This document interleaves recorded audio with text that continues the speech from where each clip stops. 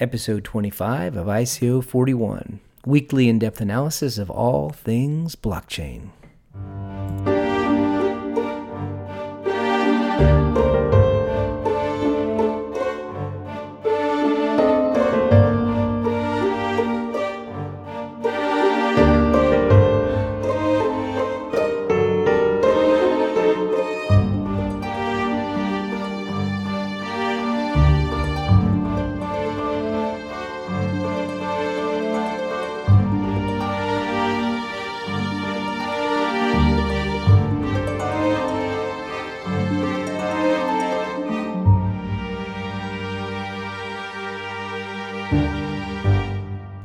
Hello and welcome to ICO 41. My name is Owen Scott and I'm your podcast host.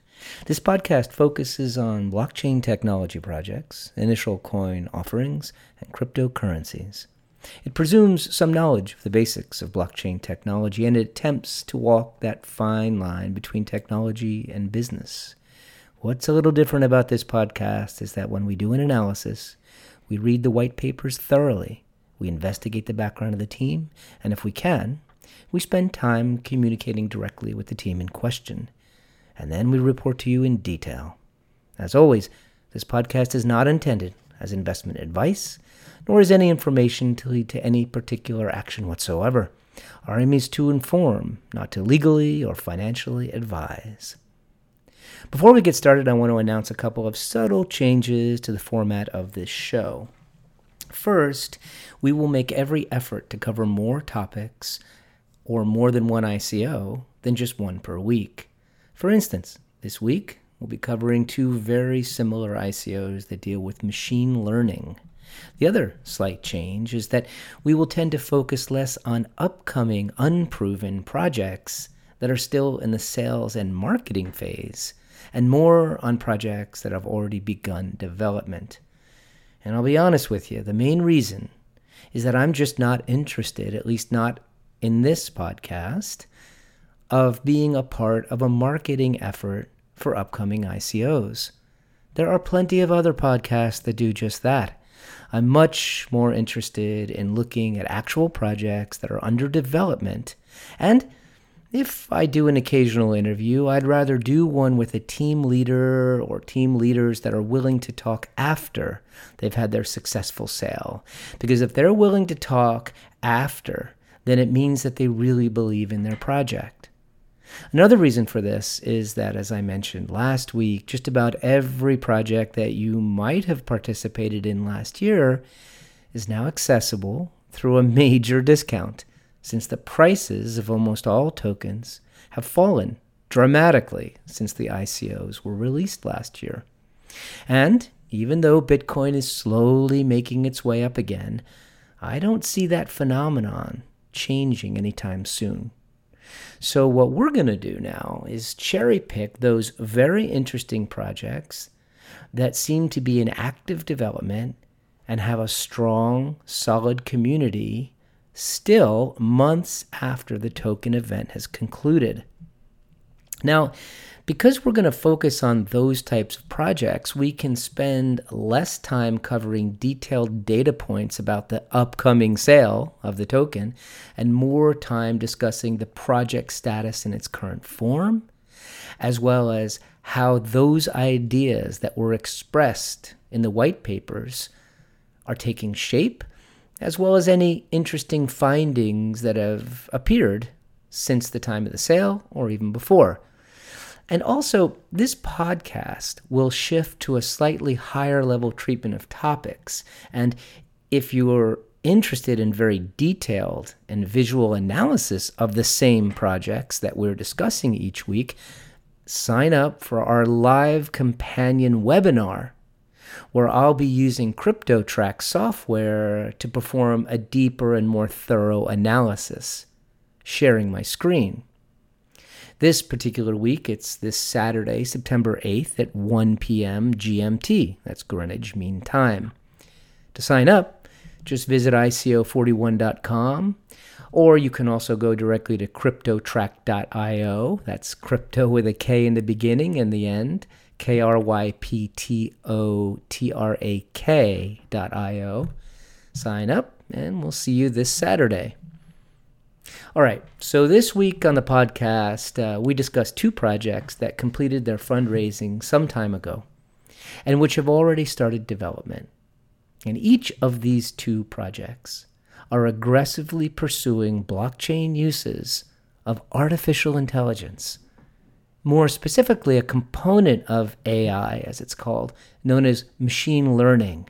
Now, before we dive into each project, we need to spend a little bit of time, like I usually do, discussing the topic of machine learning in some detail so you can fully appreciate what their ideas are.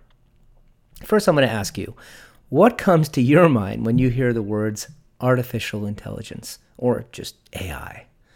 Well, maybe you think instantly of Siri or Alexa, or maybe you like films, so maybe you conjure up some Hollywood representations like Ex Machina with Alicia Vikander or Transcendence with Johnny Depp.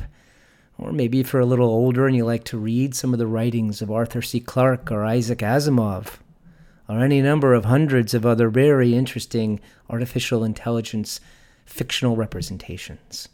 Maybe you think of a future dystopian society where machines are essentially controlling our moment-to-moment reality. Now, all of those concepts are really just a narrow subset of the very wide range of ideas that are a part of artificial intelligence. Artificial intelligence contains a huge range of topics that have actually evolved over quite some time. And many of those topics have really nothing to do with sentient computers or robots controlling our reality. And one of those categories of AI is known as machine learning. And I personally believe that machine learning might be one of the more accessible branches of AI because it has some very strong roots in statistical analysis and some very, very ready business and scientific applications. In fact, as you learn a little bit more about machine learning, you'll see that human scientists have been performing for many years the very same types of analyses that machine learning uses. And it just so happens that if properly trained, machines can sometimes be much more efficient and much more capable of learning when they're presented with enormous amounts of data that humans could frankly never make sense of. So the tools and the process of machine learning are familiar, which is why I feel that machine learning is definitely somewhere to get started if you're interested in this overall topic. It's quite easy, actually, to get started. I'm going to do my best to interpret the fundamentals of machine learning so you have a foundation to understand why these projects that we're going to discuss this week are important. And for the purpose of this discussion, machine learning consists essentially of the use of a set of data, which, through the clever application of an algorithm that's developed while working with that data, can achieve some level of prediction, predictive ability. And the best way for me to explain this is to actually walk through the process of how one conducts a machine learning experiment. And through this process, I think you'll better understand the concept of machine learning that if I just throw a bunch of lengthy sentences at you that are highly technical. And if you really do want to get started on this, by the way, you can head over to aischool.microsoft.com and you can sign up for some pretty amazing and free courses to learn some of these concepts firsthand. All right, so let's say that you have a set of data, and that consists of some fairly basic health information for about, let's say, 1,000 people. So the data points that you have collected are things like age, height, weight, body mass index, blood pressure, maybe cholesterol levels, and maybe you also have some behavioral data to go along with it, like what they're eating, specific daily diet information, for instance, the amount of exercise that these people are doing, the amount of alcohol and tobacco and maybe drugs that they take in each week, and their sodium intakes and things like that. And then at the far end of that set of data, you have actual diagnoses of diseases. Well, maybe one disease, maybe several. You've got maybe heart disease, yes or no. Cancer, yes or no. Stroke, yes or no. Now, what machine learning does is that it provides a platform and a way for you to feed that data into an algorithm of your own design, along with the diagnostic results for a certain subset of those 1,000 records, let's say 700 of them. So you're the person who's designing this algorithm, and you choose various types of analyses and mathematical computations and actions against that set of data to allow the machine to learn something from that wide variety of data points and how they may correlate to the diagnoses that you know to be true. Now, this technique of including the results, the actual diagnoses, is something called supervised machine learning. And that's because you're providing the result that you know to be true to help train the machine to understand how the results, the diagnoses, might be correlated with those other data points. So the next step is that once you've run the algorithm, your pet algorithm that you created against these, let's say 700 out of the 1,000 records, you can then test the algorithm by running it against the other 300 records in your set. But when you do that, you exclude the diagnoses, the actual diagnoses you know to be true, and you ask politely the algorithm to predict those diagnoses based on all of that data for the 300. So that's to say, you essentially asked the algorithm what it thinks the status of heart disease, stroke, cancer might be for those 300 remaining people based on the data they're in. And then what you do as the final step is you compare the results of your machine learning algorithm that you created against the 300 actual diagnoses. And if the results are way off, there's probably something wrong with your algorithm. And you may need to tweak it and test it again. Now, I'm fairly certain that the actual data scientists who are listening to this are probably having little strokes of their own over the oversimplification of my explanation of this. But hey, honestly, that's pretty much what machine learning really is in a nutshell. So if you're having a cocktail conversation, you can tell them that's what it is. There's some things you should understand. Training is a big deal with machine learning. Algorithms have to be trained. Another example, maybe an easier example, to train an algorithm would be you write an algorithm that's attempting to classify photographs. Now, without a human standing over the shoulder of that algorithm and providing a certain baseline number of categorizations, the machine just wouldn't do a very good job. Just imagine you yourself training this algorithm, and what you're doing, this is a baby algorithm, doesn't know anything about photos, is that you quickly mark the photos in your initial data set like animal, boat, building, plant, things like that. The more that you do that for this algorithm, the smarter the algorithm gets and the better it gets to be able to put together the patterns that indicate a dog over a cat, things like that. Now, once the algorithm is trained, and of course the more data that it uses, the better it could get, the amount of power and capacity that is unleashed through this is considerable. And the other thing you should know is that the more data you have for the algorithm to chew through, the better and the smarter it will get. That's something very important to understand in this discussion we're going to have. Good machine learning requires a lot of data. Now, those minuscule numbers that I was referring to a little while ago, 1,000, 700, 300, you just have to think many, many times that amount for machine learning to be truly, truly effective. Now, You probably know this, but machine learning is a huge topic in technology these days. It's currently widely used and has been for some time in healthcare, the prediction of stock and futures markets, weather analysis, not to mention advertising and sales. So I hope this little discussion has helped you understand the fundamentals of machine learning before we get started. All right, so now on to the ICOs this week. They are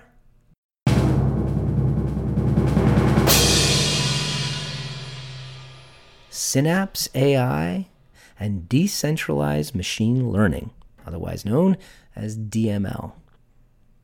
All right, so these two projects are very, very similar. The fundamental concept from a business perspective is just about identical. And that is essentially there's some real serious problems, inefficiencies, and inequalities about the current state of machine learning that have to be addressed. First, the data that is available for machine learning in any kind of decent size is actually in the hands of just a few very large and very powerful companies, namely the likes of Google, Facebook, Amazon, as well as a few other specialized actors like LexisNexis, Equifax, Thomson Reuters, Bloomberg, companies like that. So it's almost impossible for small businesses, which could very easily benefit from machine learning, to really participate in the current market because they don't have the data at their disposal. They just can't afford it. And secondly, much of the development of these machine learning algorithms that we just sort of described in a very simple way is locked up by those same corporations, or at least locked up by the corporations that can afford to obtain access to that big data and also that can afford to pay the, quite frankly, hefty prices of data scientists and machine learning algorithm developers. Next, the traditional data model of exchange between consumers and these huge data aggregators and owners is that in exchange for their data, consumers are rewarded with the applications that they like to use for free for the most part. Three best examples: Facebook, where people gladly supply that company with a staggering amount of personal information and their preferences in exchange for free use of that platform. And then you have Amazon. And Amazon trades what amounts to nearly instant gratification of almost anything purchasable for what billions of people want to buy, those preferences and what they actually buy. Just imagine the value of that data to a machine learning platform. And of course, you've got Google, can't forget them. They provide free email, free cloud storage, and other great services in exchange for the data in your email and in your cloud storage accounts. And by the way, those are just three. The fact is, actually, most large companies nowadays know the value of personal and raw human data. So just about everyone now is really all about the data. Now, the problem with this is that beyond the convenience and the value of those platforms, which are certainly nice, the humans who are supplying this set of rich data are never compensated directly. And as you might imagine, both projects, Synapse AI and DML, hold the promise that the people with the data, that's you and I, can be compensated directly. And how? You guessed it, through the blockchain and with the respective project tokens. Now, lastly, there is an enormous amount of untapped raw data that the companies above just don't have access to. And that's because the data that they do have access to is obtained pretty much through the use of their platforms that they've constructed. But as both these two projects point out, there is an enormous wealth of raw data that is waiting to be parsed right on the mobile devices of around 4 billion people. Now, both of these projects tackle some of these problems that I've just mentioned through a marketplace where developers can create algorithms to provide for customers. And those customers could be small business, could be medium-sized, large business, order the results of the algorithms against this sea of potentially raw, untapped data, but carefully and thoroughly classified. And what I mean by that is that the algorithms are very specific against very specific sets of markets and other types of data. And the way this ecosystem works is that all the network participants are rewarded one way or another. The customers fuel the system by paying using the tokens for the results of these algorithms that they would otherwise not have access to. The developers are paid by the system through tokens because they sell their algorithms on the marketplace. And the data owners, the people who have the data on their cell phones, are rewarded for providing access to their data. Now, the main difference in this regard between these two projects is that DML claims that no data will ever leave the device and that only the algorithm results will leave the device. So they're very much concerned with security. They even go as far as to mention what they call homomorphic data encryption. A few times, in fact, they mention this in order to help people feel a little more comfortable about running an app that mines your data, essentially. I'm personally a little skeptical about that. This type of data encryption, homomorphic, has been around for a while, but it's kind of out of reach. The main reason right now is that even with current advances, processing that type of encrypted data operates at several magnitudes slower than normal data processing. So I'm actually not sure that that's going to work out for them. Synapse AI, on the other hand, seems to suggest a little bit of a lack of detail, so I can't quite be sure, that device data will be stored using IPFS, or in any case off-chain, for the algorithms to work on the data. That's a fairly significant difference between the two projects. Another fundamental difference is that DML has a component where the data owner has the option of earning extra tokens, not only for allowing the algos to actually run on their mobile data, but they can also choose to train the algorithm. And because of the importance of training machine learning algorithms, I think that that's a significant addition to the concept as well. Now, needless to say, both of these projects are extremely ambitious. The nature of machine learning itself is pretty complex. The stakes are very high, mainly because the market capitalization of this vertical market known as machine learning itself is in the stratosphere. It's actually hard to get your hands around a solid predictive number, but most estimates when they talk about the market cap in the near future of machine learning start in the billions of dollars in the next few years. And there are some estimates from respectable analyst companies that go much higher than that. And when they begin to discuss AI in general, the word trillion is often mentioned. But in any case, some people are very, very optimistic. Others are mildly optimistic. Still big numbers. Anyway, almost everybody agrees that that sector, especially machine learning, will be among the fastest growing market in the next few years. Very, very hot market right now. And at a high level, the teams behind these projects are similar. Both teams are very technical. There are some important differences, though. The Synapse AI leadership is mostly American with some pretty strong roots in Silicon Valley. DML is based in Singapore with most of the leadership from Hong Kong. The core team of DML has more blockchain developers, but the Synapse AI team seems to have more full-stack developers.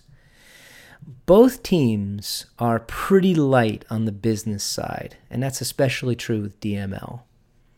Now, with respect to the vision and the white papers, the vision, as I said, is almost identical. But the white papers are pretty different in certain respects. DML's white paper was 58 pages. It was very detailed with a lot of organization and some pretty substantial description. A little bit repetitive, but well written, I will say, and detailed. Synapse AI's documentation actually consisted of 2 papers, a white paper and then a so-called yellow paper, which is much more technical. Both of those papers from Synapse AI together come in at 35 pages, so in general pretty light. It was explained that the technical yellow paper was written after feedback from the 19-page white paper, which was very, very high level. Now, I'm going to be able to provide a lot more detail when I do the visual version of this analysis using that CryptoTrack software later on this week. But for now, I'll say that of the 2, the DML white paper was much more organized, much more thorough, much more detailed, whereas the 2 papers for Synapse AI, by contrast, very light in detail and some inconsistent labeling for the diagrams that went along with the description that weren't really together and didn't really refer to the diagram labeling very well. I actually found it kind of confusing. So very lightweight on the Synapse AI side. As for funding, DML raised about $10 million about 6 months ago, and Synapse AI raised at least $7 million just a few months ago, possibly more than that. Details for Synapse AI with respect to the raise are a little bit harder to come by. We know that they raised $7 million. There was a press release that indicated that. In any case, both projects are relatively well funded, but both projects are pretty slow going in terms of the actual status. This is some months later. The Telegram channels bear out a lot of interesting detail. In the DML channel has about 7,500 members. There's quite a lot of negative sentiment at the moment, mainly because the coin was released, the sale ended, and then the coin somehow managed to make its way onto CoinMarketCap, but it's barely listed on an exchange, like one exchange, and it's, I don't know, maybe a weak exchange or something. In any case, the price of the coin has dropped to a fraction of a cent, or anyway, under a penny, down from 15 cents or thereabouts when the ICO was released. So you can imagine some of the negative sentiments from some of the people who invested in the project. The decentralized machine learning team doesn't communicate very often, only every few months. And in terms of status, they've missed most of the roadmap milestones. In fact, just the other day, they issued a whole new set of milestones going forward, more detailed, pretty aggressive as well. There's not a lot of GitHub activity. And so there were a number of people on the channel complaining about the lack of development. But it's pretty clear that there are people working on this project because there are a number of video demonstrations of the actual software. And I myself was able to log into the system. And it's interesting, you actually can use the Brave browser or you can use MetaMask to get in, which is, I think, a very interesting way to authenticate. And I was able to view the marketplace. It's not completed by any means. In fact, even some of the interfaces in the marketplace are different than some of the demos. So, I think that the production system has a ways to go. The chief complaint on the channel, and besides this precipitous decline in the value of the token, is in fact the lack of communication. And the developers have a response. It's basically, hey, look, we're really busy, we're working, we're building, just read our periodic announcements. And honestly, I get that. I've myself have been on software projects, and I understand that developers don't really get much done when they're forced to interact with the public and turn their attention away from programming because, hey, you really got to focus when you're actually building complicated software. But I also see the point of the community.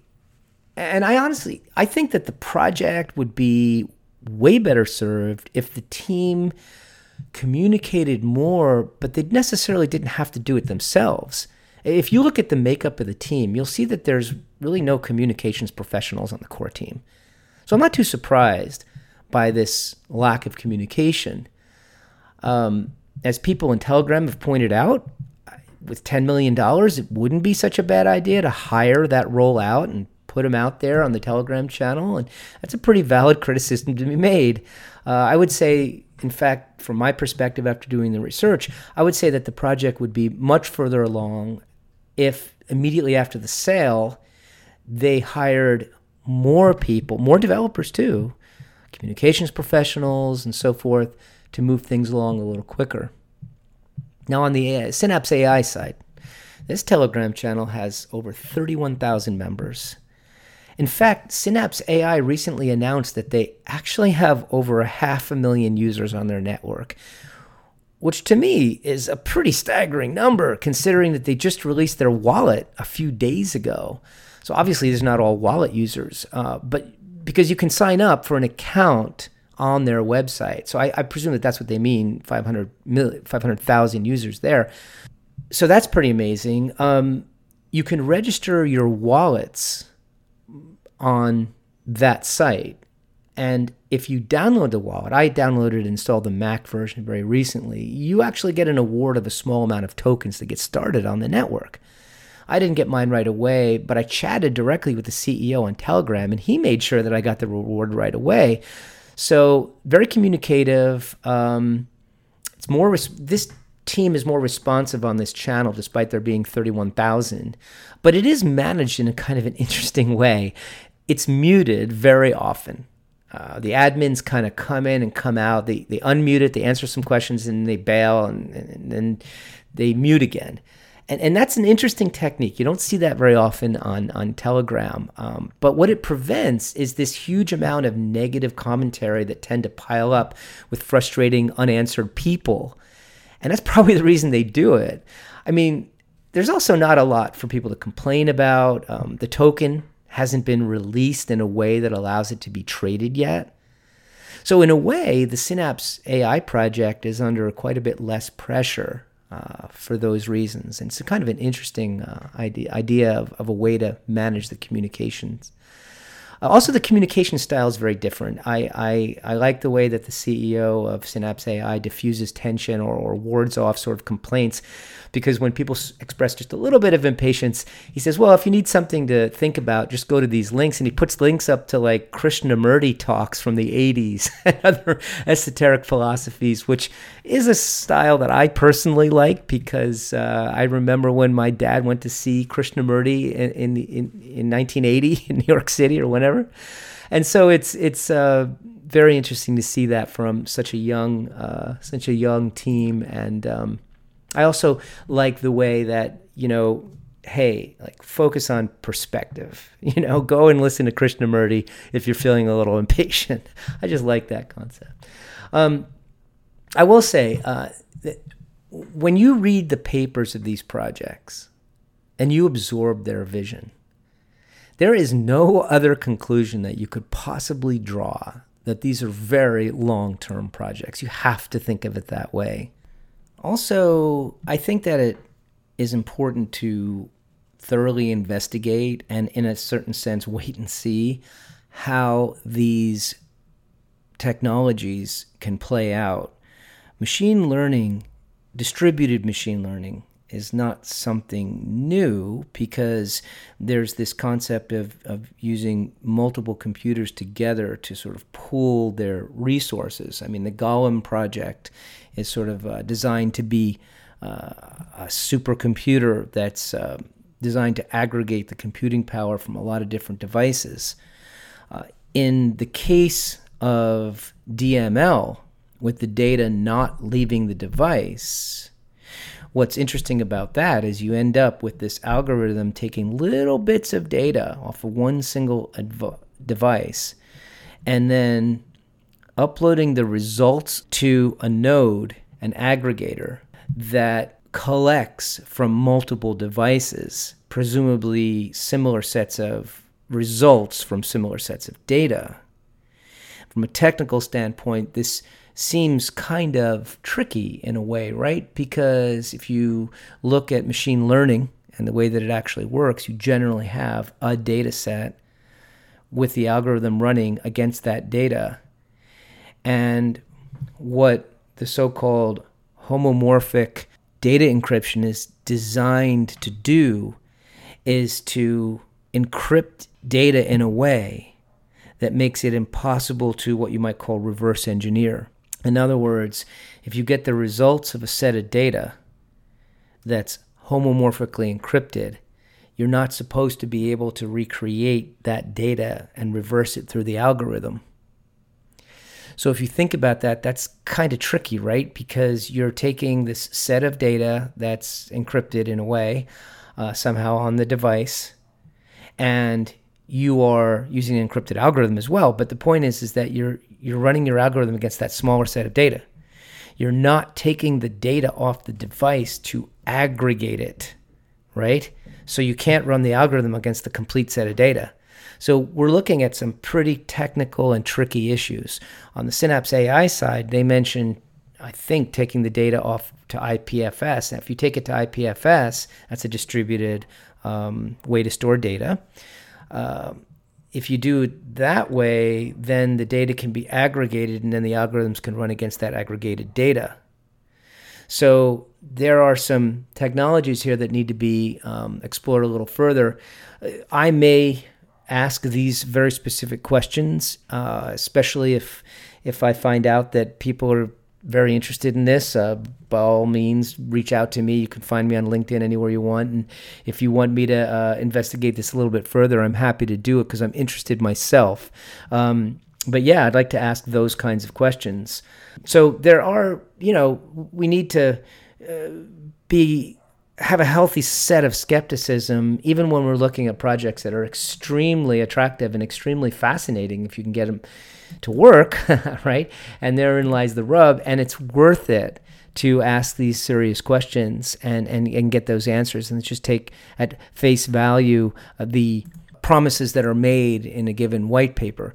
The white paper is designed to give us a great deal of information as to the vision and certainly some of the high-level technical ways that the system will work, but it's good to dive down underneath. The egalitarian aspects of these projects might be what attracts me personally most, because I do think that one of the great uses of blockchain is the ability for the blockchain to directly compensate people who were otherwise not compensated, or companies that were otherwise not compensated through their interaction or involvement in a particular network. So that attracts me a lot. Also, the market capitalization is very interesting when you consider the vast size of it. And if it's really true that there's more data unexposed than is currently exposed, which I think it is, I do think that there's a great deal of potential here. The devil, of course, is in the details. And I do think it's worth following a project, no matter how tricky and difficult it is, if there are people actively working on it. What I would say to the people who are running the project is that more transparency is better. I like these projects that are actively welcoming developers to their GitHub. Come on in, join. And I realize, again, a lot of motivations for that for people. You can get a job with the project. You can just contribute to it to help your resume. You could be that you don't need money, that you're just going to contribute.